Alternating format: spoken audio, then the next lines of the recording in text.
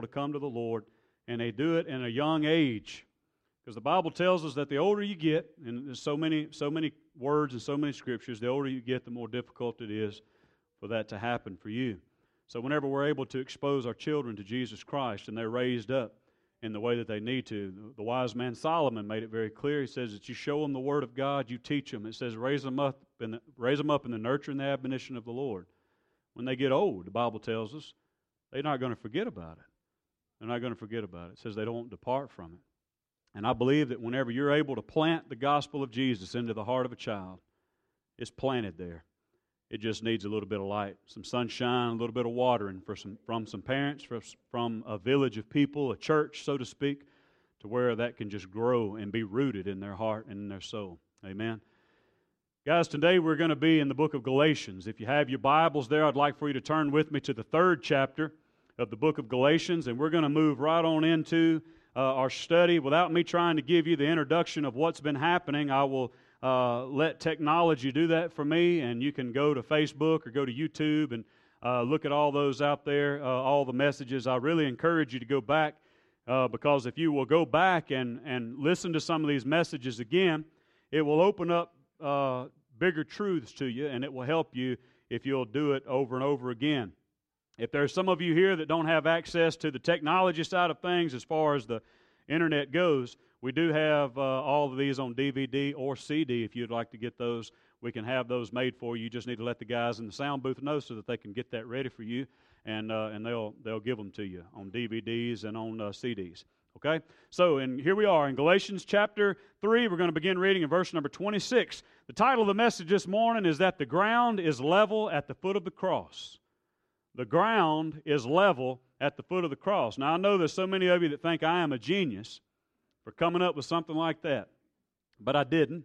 I stole it. And I'm really good at hijacking things. Whenever I see somebody that's done something, I say, boy, that's cool, and that will preach. And I'll make y'all think I did it. And no, but I didn't. This is actually a song that was recorded by a group. I believe the name of the group is called The Blue Highway, I think was the name of the group. It's an old song. I may have that wrong. It may come to me later in the message. But so before I get any emails and letters about plagiarism or anything like that, But it's what a thought. The ground is level at the foot of the cross. For in Christ Jesus you are all sons of God through faith. For as many of you as were baptized into Christ, you have put on Christ. There is neither Jew nor Greek, there is neither slave nor free, there is no male, no female, for you are all one in Christ Jesus. And if you are Christ's, then you are Abraham's offspring, heirs according to the promise. Paul is doing his best here to straighten out the misguided Galatians. Rather than staying on God's grace way, they've decided that they can follow through a line of life or a stage of life to where they can be rule followers instead of following the grace way of God. There's an old understanding throughout humanity, the history of humanity, that implies that rules are only given to be broken. And I said that to a guy. He said, I never always broke all the rules, but he would agree that rules were given to be bent. And that's pretty much the way that it is. And whenever I was thinking about that, I came across a story of this big, nice resort that's out on a lake, and this is a true story. And this lake is positioned right on the edge of a huge, beautiful lake where there's a lot of fishing that goes on. And these balconies go up floors and floors and floors and floors. It's just high. And the people that would come and stay, the guests, they had this great idea that they would get up on their balcony and they would fish off the balcony because it was close enough to the water to where they could throw their lines out and it would get right down there in the lake and they could catch fish right off of their balcony. I mean, who wouldn't do that? I mean, I love that. Let's fire up the barbecue and kick back and cast a line, right? I mean, you all understand what I'm talking about. But the people 10 stories up, they wanted to do the same thing. But they don't have a lot of sense about knowing that in geometry and just mathematics, there might not be enough line on your pole to reach out there where you're throwing it to. And so they would cast that rod out there, but there wasn't enough line on their reel, and those big, huge sinkers that they had tied to the end of that line would come back and it would bust the windows in the edge of that resort. It broke the windows. Now, you have to understand that these window panes are fairly small, maybe at the most, probably and it's $600 to replace one of them. They can afford it, right? Even if they can't afford it, they don't want to afford it.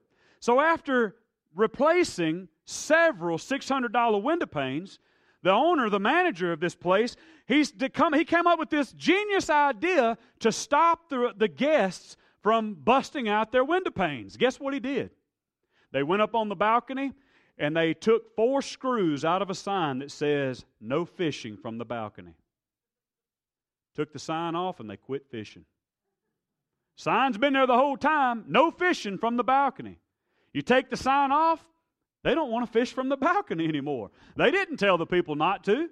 They just didn't give them the option to break the rule.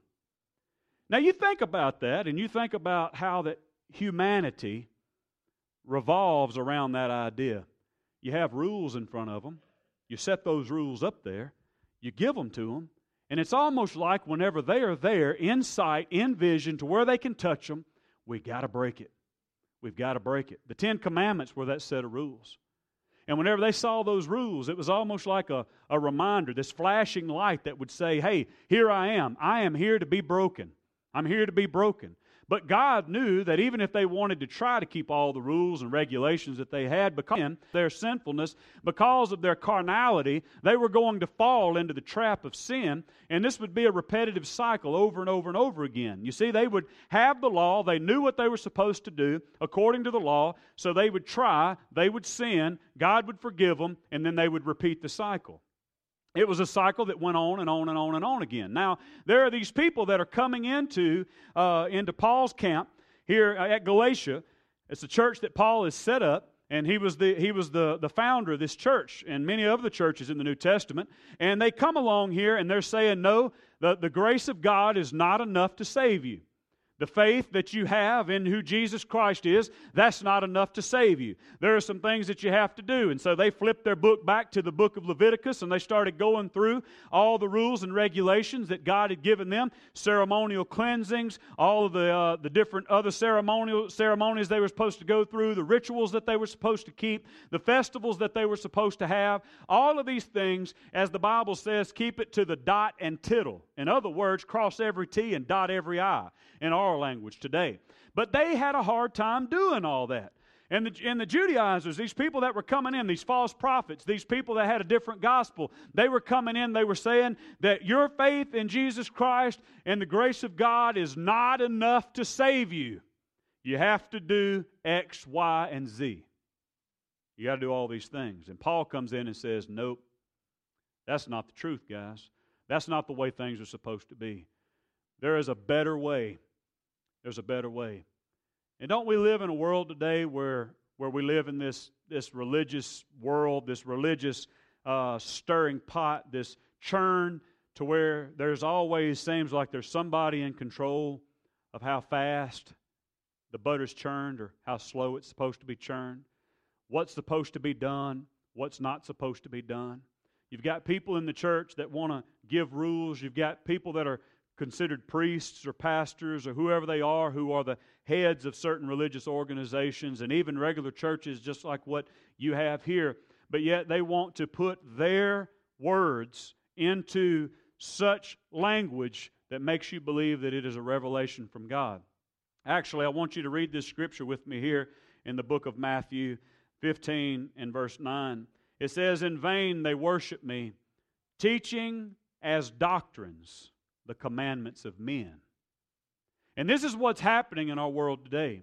They begin to try to tell you things, these commandments that they have come up with, doctrines of men, these commandments of men, and turning them into a doctrine. Now, have you ever been around a group of people who want to make up the rules they go?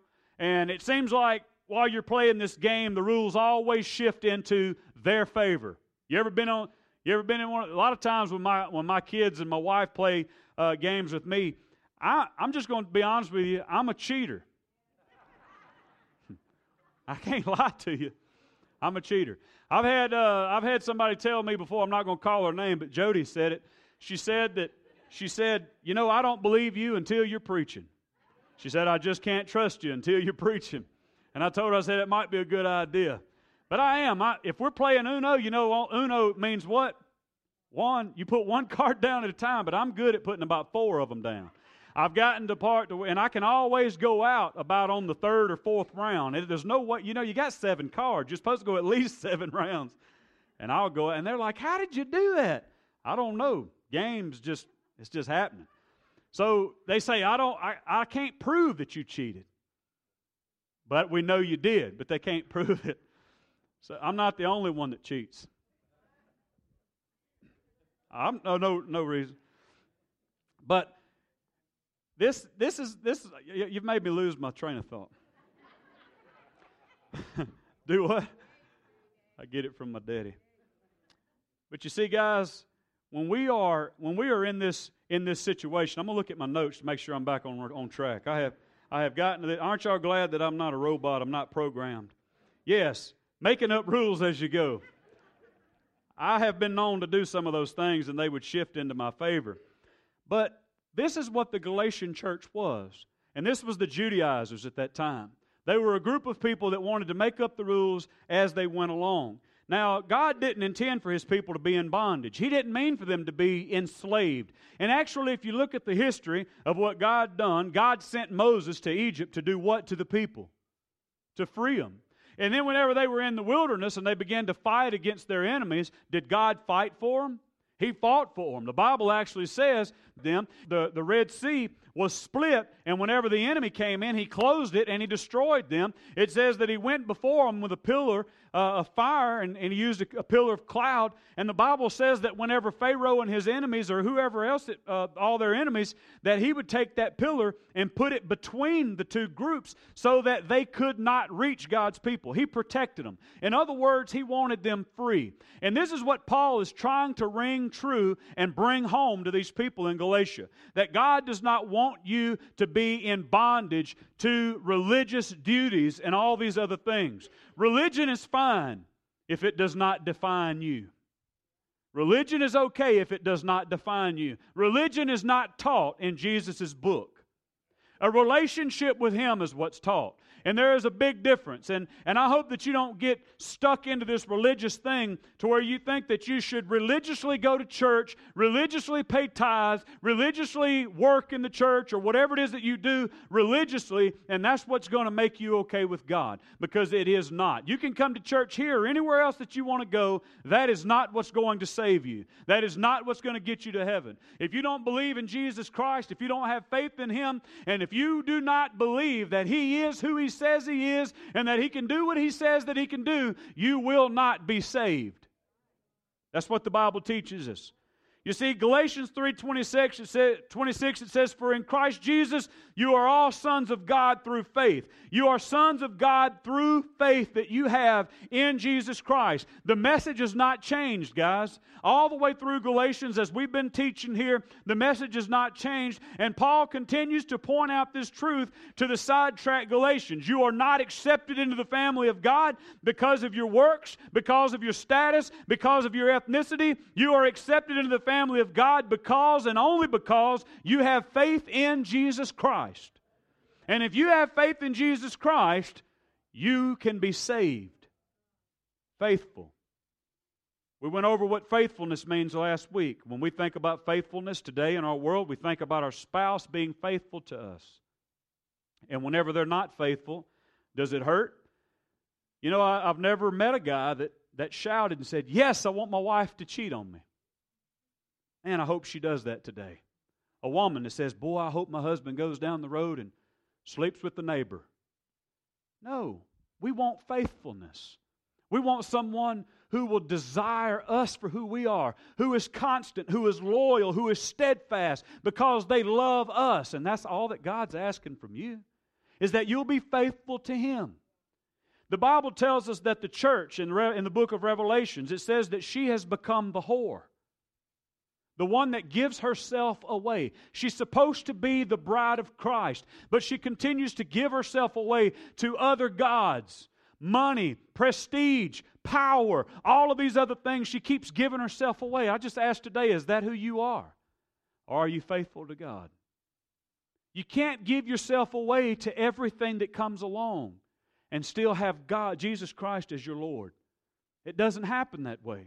You see, guys, here, Paul comes down. It talks about those who are living under the grace of God, and it talks about baptism, and it comes on down, and Paul brings up this baptism, and he talks about how important that baptism is, because baptism was an outward identity of oneself with Christ. But for the Jews, it was a little bit different. You see, it was a way of initiating converts. And we've talked about initiation before. People go to college, they're initiated into a fraternity or something like that. But it was another way for the Gentiles as they were accepted with Jesus Christ.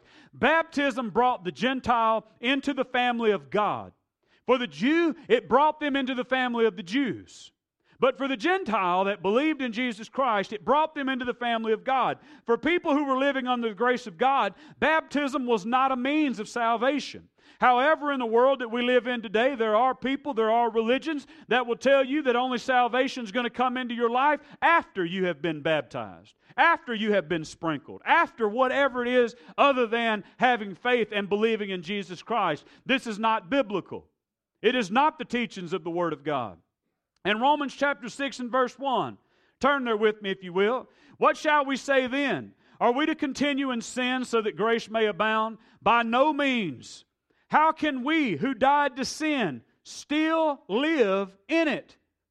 Do you not know that all of us who have been baptized into Christ Jesus were baptized into His death?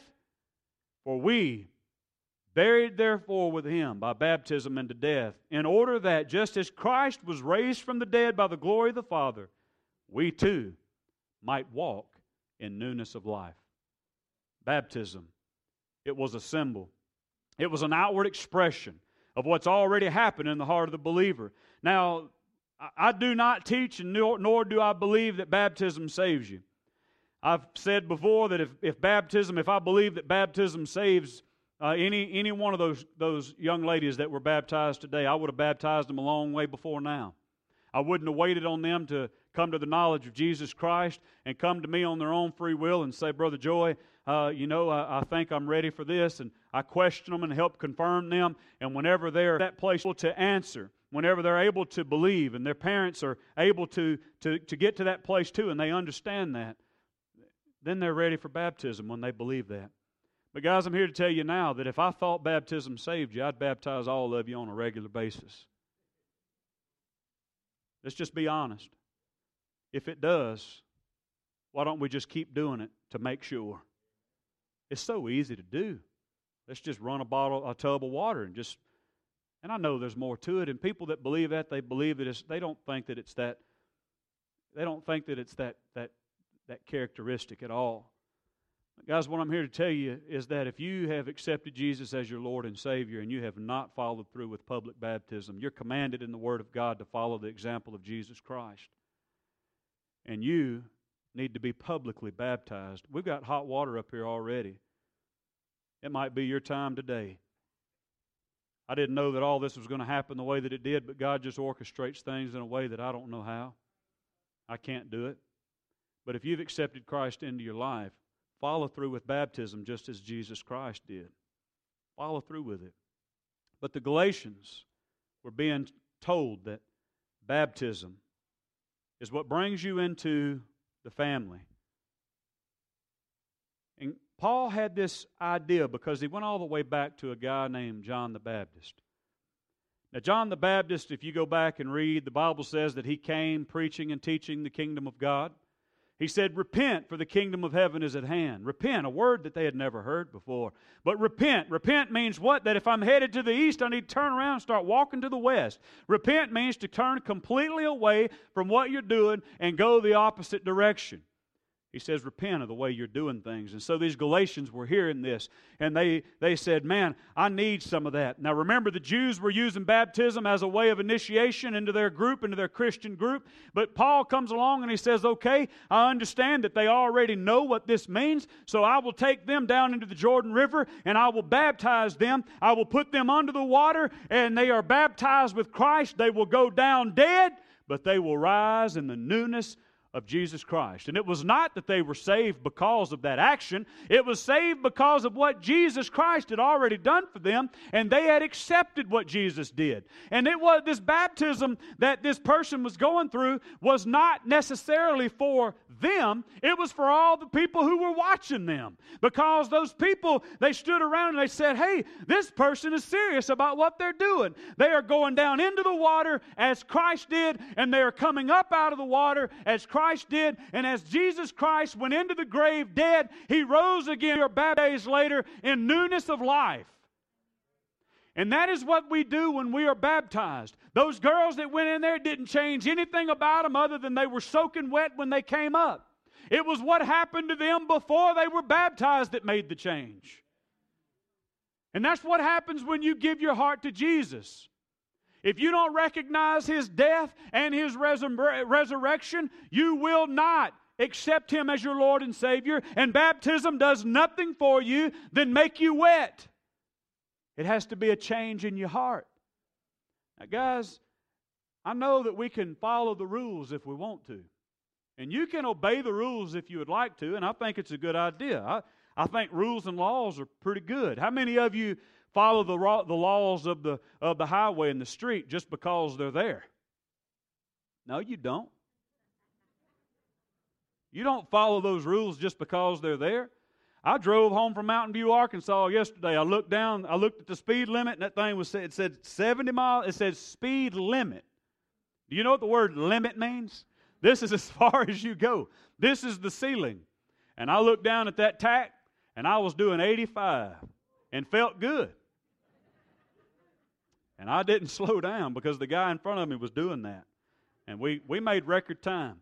How many of you guys ever punch in your Google Maps and it says that you will arrive in 4 hours and 52 minutes? You say, I accept the challenge. I think I can shave about 15 off of it. Anybody like that? I know, maybe, it's women too. It's not just guys. We all do it. You don't follow the rules just because they're there. You follow the rules, hopefully, because you want to remain safe. And that's why those laws were put there. Stop signs, red lights, all of those things were put there so that you can safely arrive home to your family again. So that there can be order and so that you will be protected. And God brought those 10 commandments not to put bondage and a ball and chain on His people, but to give them protection. To say, don't do this because if you do, this bad thing is going to happen to you. So if you speed like you pastor, and I'm not recommending it, but if you speed, you are more likely to be in danger, right? The Jewish men of those days back in the day, maybe even some even today, this is known a prayer that they would pray in the mornings when they would get up. They would say, Lord, thank you that I am not a Gentile, that I am not a slave, and that I am not a woman. I'll repeat that just in case you didn't hear it. Lord, thank you that I am not a Gentile, that I am not a slave, and that I am not a woman. Women were not on the same playing field with men. You see, Gentiles were a mistake in the Jews' eye. They were a mix of Jews and Samaritans. They were crossbreeds, and they were looked upon as scum of the earth. A slave is nothing more than a tool to be used. And a woman was nothing more than reproductive factories. That's all that you were. And that's the way that you were looked upon. They did not look at baptism as a way to change who you were and to bring you into a family. They looked at it as for you to do this so that we can count you into our numbers and bring you into our groups. There was no freedom there. And it really gets on my nerves whenever I look around and I see, and I've prayed that God help me with this too, but I see all these churches and they're so excited about spreading in newspapers or whatever else it might be. You know, VBS comes around and, hey, 75 kids were saved, 75 were baptized, or 150 or whatever. That's fine, well and good. But I have gotten to a point sometimes to where people begin to, these pastors and leaders and different folks, they do that just so that they can glow in the eyes of other people. And they say, hey, Look at what we did. Look at what we did. Hey, we bust in 100 kids. We told them that they were going to die and go to hell, and they started crying, and we brought them to the altar and prayed for them, and hallelujah, they're saved. I've had people come up to me before and say, Brother Joe, I knelt down at the altar with a kid, and the preacher looked at me. He said, hey, I think you got it. We're no more saved than the man in the moon.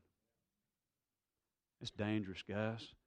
And that's what these Judaizers were doing. They were trying to get their numbers up. They were trying to get them up. And that's why they were saying, hey, be baptized.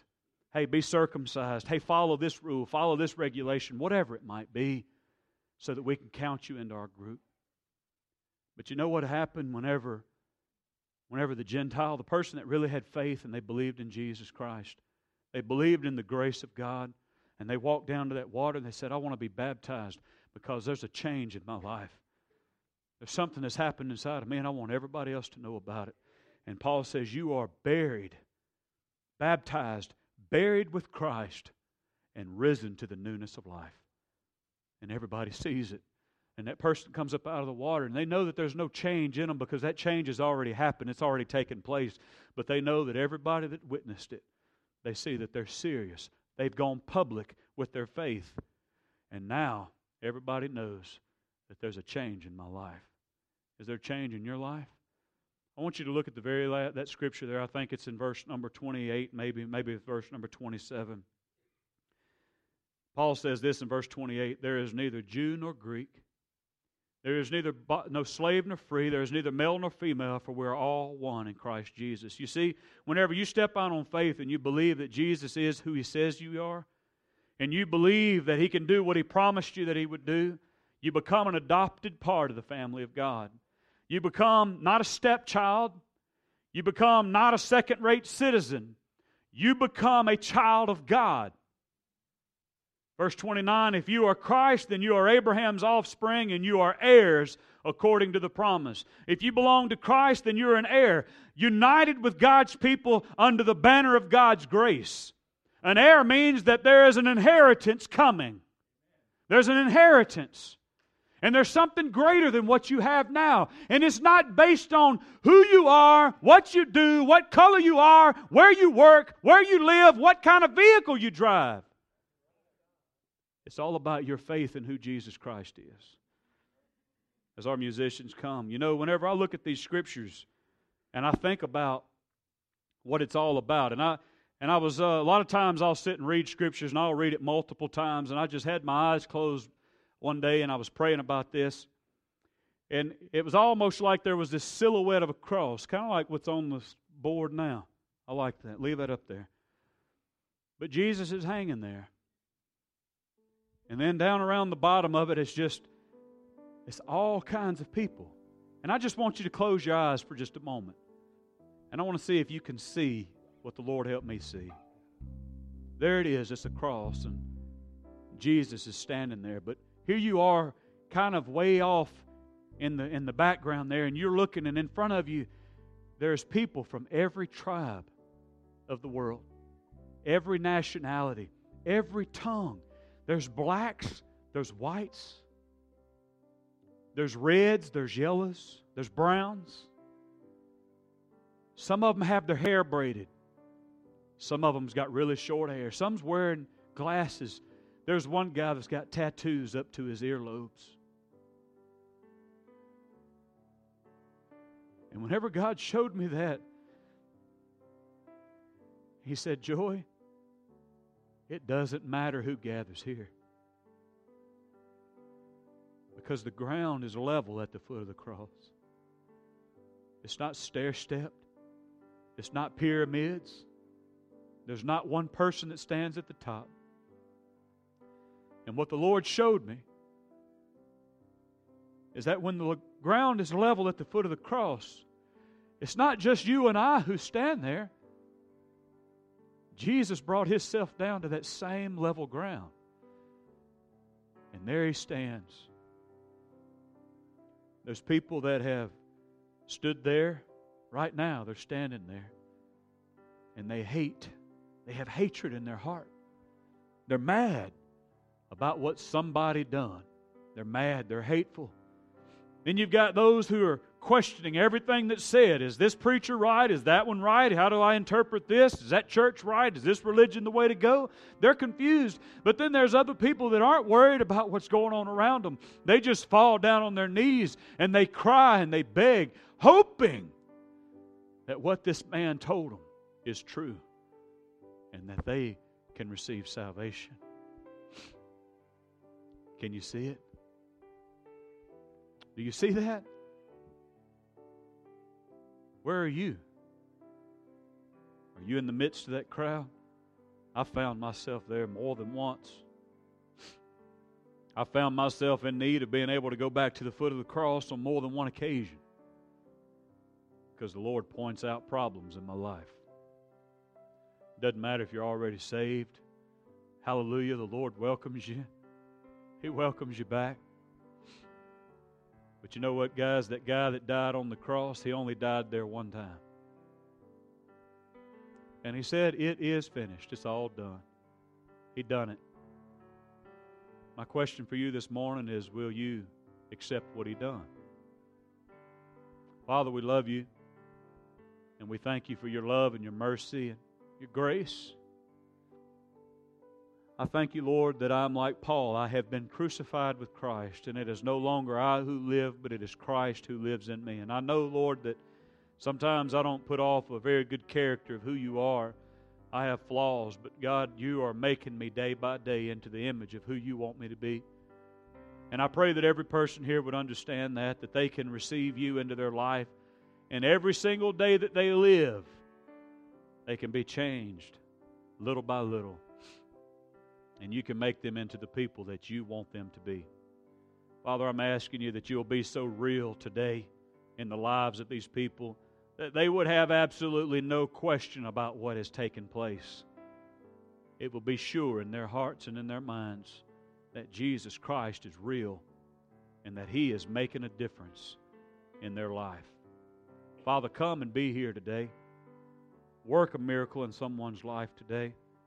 If someone knows you as their Lord and Savior, but they've not followed through with baptism, help them to step out and say, you know, Brother Joy, I need to do that. I really need to do that. Give them courage to be able to do that. Maybe there's someone here that's never accepted the grace of God. They've always thought about the rules and the regulations and how hard it is for it to be made and kept. But help them to realize that the grace of God is enough for them. It's enough for them. So come now in the way that only you can, and work in the midst of these people. In Jesus' name I pray. Amen. I want you to stay right where you are. Just stay where you are. And just pray. If there's one of you, whoever, two of you, if you need to come to this altar, come. I will pray with you. You already see there's people that will pray around this altar with you. I don't want you to worry about singing. I want you to listen to what's being said.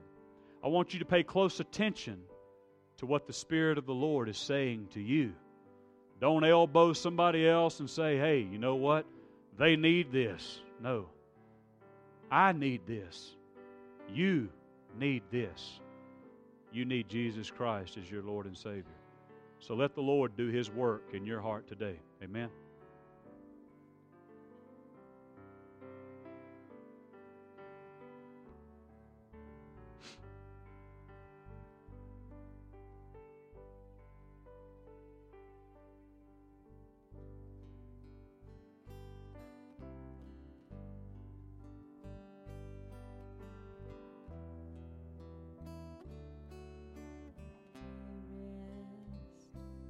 Without you, I'd fall apart.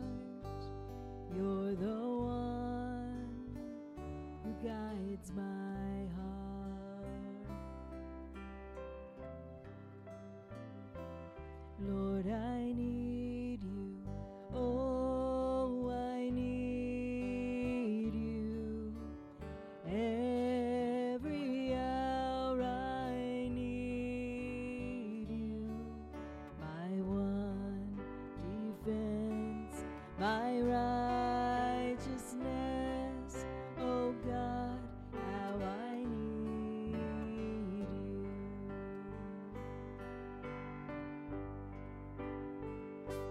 sin runs deep, your grace is more. Where grace is found is where you are. Where you are, Lord, I am free. Holiness is Christ in me.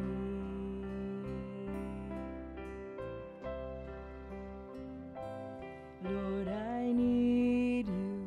Oh, I need you. Every hour I need you. My one defense, my righteousness. Oh God, how I need you. So teach my song to rise to you when temptation comes my way. When I cannot stand, I'll fall on you. Jesus, you're my hope and stay. Oh,